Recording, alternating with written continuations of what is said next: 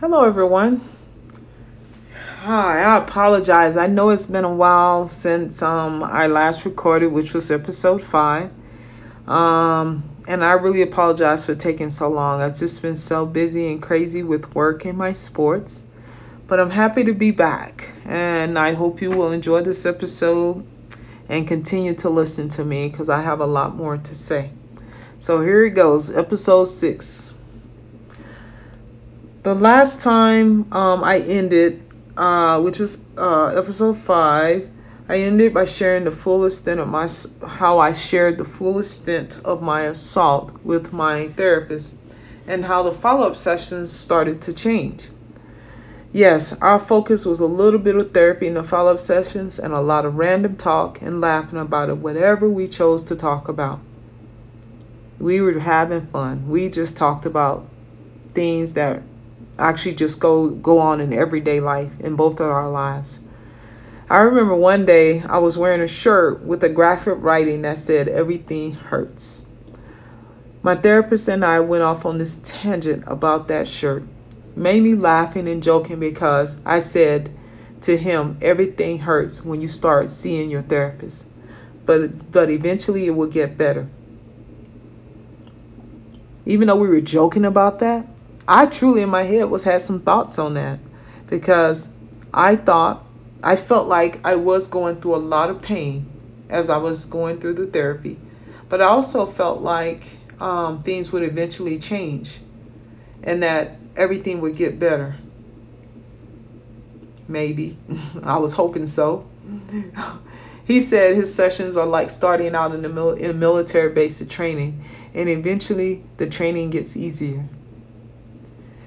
We were still doing weekly assignments, but once around April, the end of April, these weekly assignments changed and mostly ceased.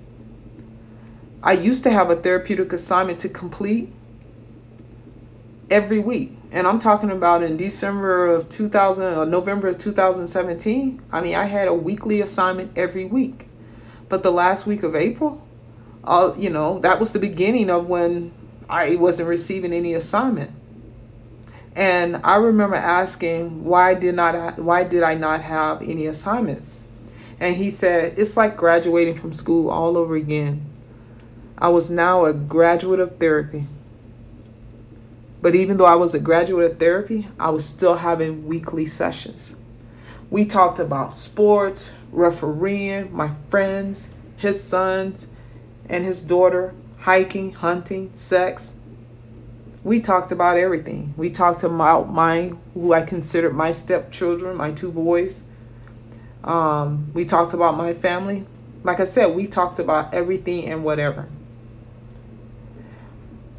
I often wondered if someone could hear us in there talking. What in the world would they think about our sessions? Especially since we were mostly laughing. Because we were busy talking about fun things and just laughing at the outcome of some of those things. I left every session with a big smile on my face and with more confirmation that we were in an emotional relationship because we had a strong emotional connection. And I would think about the sessions and him until we met again. My scheduled sessions were coming to an end now, and I brought this to his attention, and he said, I'm sure we can do monthly appointments for a while. But when his assistant called me a few days later, she said he wanted her to set me up with 12 bi-weekly appointments. I remember calling one of my closest friends and telling her, I think he likes me, or at least he likes me being in the room with him. He has just scheduled me for 12 additional appointments. I don't think I need them, but I enjoyed laughing and playing with him, and I felt like he must need me. This also was another indication to me that he felt something, because how did we go from monthly to bi-weekly? And not just that, 12 sessions. I was excited. Boy, did that make me happy that he initiated that. I didn't. So again, that warmed my heart even more to him. In the following sessions, in the follow-up sessions, we spent a lot of time talking about men hitting on me and my thoughts about intimacy, kissing, touching, and sex. He told me once, I can understand why you have so many guys trying to date you. You are beautiful. You like cars. You are in great shape. You're nice. You're smart. You're successful. That's what men are attracted to. So I really understand. On one occasion, as I left therapy, one of the front desk guys asked me for my number, and I remember sending my therapist this message. No need to send out a mass message to the front desk folks that I'm all fixed. One in particular must know I'm good to go. As I stopped to tell everyone goodbye for now, my newfound friend got up to walk me downstairs and asked me for my phone number and gave me a hug. Anyhow, lucky for him, he is extremely unattractive, no muscles, and I think I saw a belly. I'm thinking he puts the U in front of ugly. Laugh out loud. I'm joking, as he is a very nice guy and I'm not that vain. I just figured I would give you one more laugh for the day. And he replied with, laugh out loud. Thanks for that. Just remember though, all the unattractive fat men in the world need love too. Ha ha ha. Why did I send him that message? I can tell you why. I know exactly why. I wanted to make him jealous. I wanted him to know that there was someone else out there interested in me, but someone that was almost right under his nose. That wasn't the only time. I shared a lot with him about different guys hitting on me or me going out on dates with other men. And yes, I did share some of it so that we could discuss it in a therapeutic environment and apply therapeutic knowledge to it. But I know for a fact that I shared that information mainly in hopes of making him jealous or making him more attracted to me. Probably a bad way of thinking, but it's the truth. So I'm just trying to be honest. And as we go into future podcasts, I think I shared many things with him to make him jealous, but more than that, to make him more intrigued and interested in me. The bi-weekly sessions were going great, and we were communicating via email or text outside of session as well. I would initiate with something we talked about, and he would respond and elaborate on whatever it was. We shared more personal stories. He talked often about his kids, but only mentioned his wife once. I don't really remember what he said about her, but he did bring her up once. I talked a lot about my ex-fiancé, 2 boys, who, like I said earlier, I considered my own children. We were getting to know each other on another level, and every once in a while we would talk about something related to my trauma therapy. I'm sure for him it was to make sure he was doing part of his job, but I don't know. And when I say we would talk about something that's related to my trauma therapy, I'm talking maybe 5 minutes, maybe 5 to 10 minutes that we would dedicate to that. But the rest of the time, we were talking about ourselves. The sessions were going very quickly, and my heart was falling for him fast. I was so happy, and I couldn't wait to share my weekly endeavors with him. Now, it's about the beginning of July, and I remember going into session excited to tell my therapist about a new book I was reading, which was titled Fuck Everybody. I don't normally say that word, but that truly is the name of the book. So it was even funny when I told him about the book, because I wanted to spell it out to him because I just don't like saying the word. And he was looking at me like I was crazy. So I just went ahead and I spoke it. So, and we laughed about it. I'm talking about, we laughed about this book. We literally spent the entire session talking about the book and how this author was advising women to not care and to focus on their own life happiness.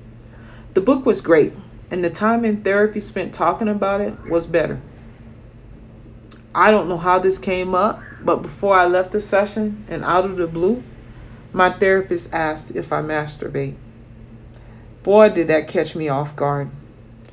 I started choking and laughing and blushing all at the same time.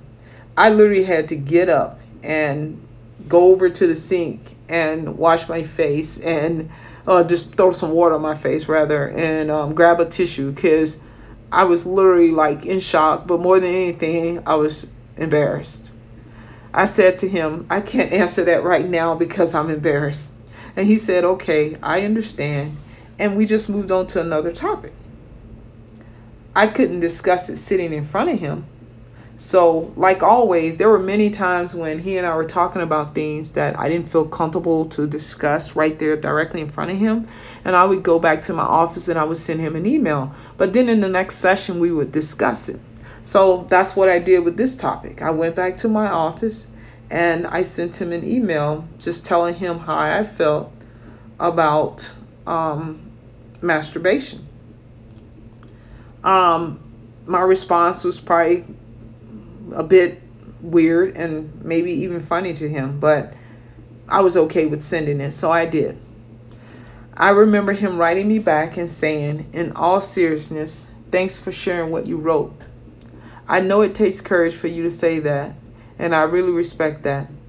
I like how you roll with it and write to me what you're not comfortable to say. That works because then you're not avoiding but still doing it in a way that makes you feel more safe. Good job. Also, I truly respect the emotional space you're in and appreciate how you respect it. That it is okay to not go there right now. Really important to listen to the body. Challenge it, but also respect it. Don't want to go too much too fast because then you are open to taking on too much all at once. Once again, you get a thumbs up from me. I actually still have that email, so I'm reading from that email that he sent me. So that's what he said.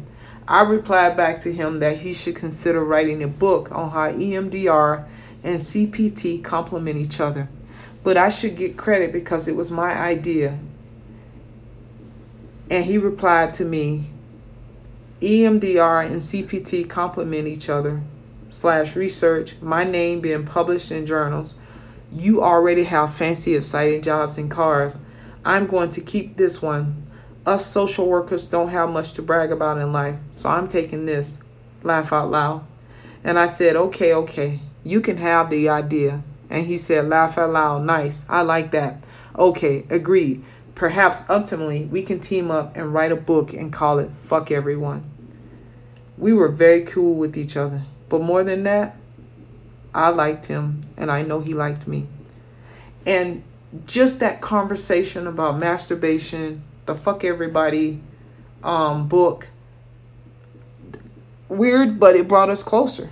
Definitely brought us to a comfort level of sharing some things or saying things that probably not appropriate in a therapeutic environment. But this was the beginning of when things really started to change. I mean, it was over a period of time, but my feelings were getting stronger and stronger for him, and I know his were getting stronger and stronger for me. It was no longer just about therapy. It was just us. It was just us being ourselves, and I think we both just felt very comfortable, and that's why we started talking about things that we probably shouldn't have been talking about. I can tell you right now, it made me fall harder for him. That's it for episode 6. So I appreciate you guys listening. I'm going to work really hard to not allow that much time to go in between the next sessions because the next episodes, because I know I want my listeners to have something to continue to listen to and to understand where I'm going with this. So,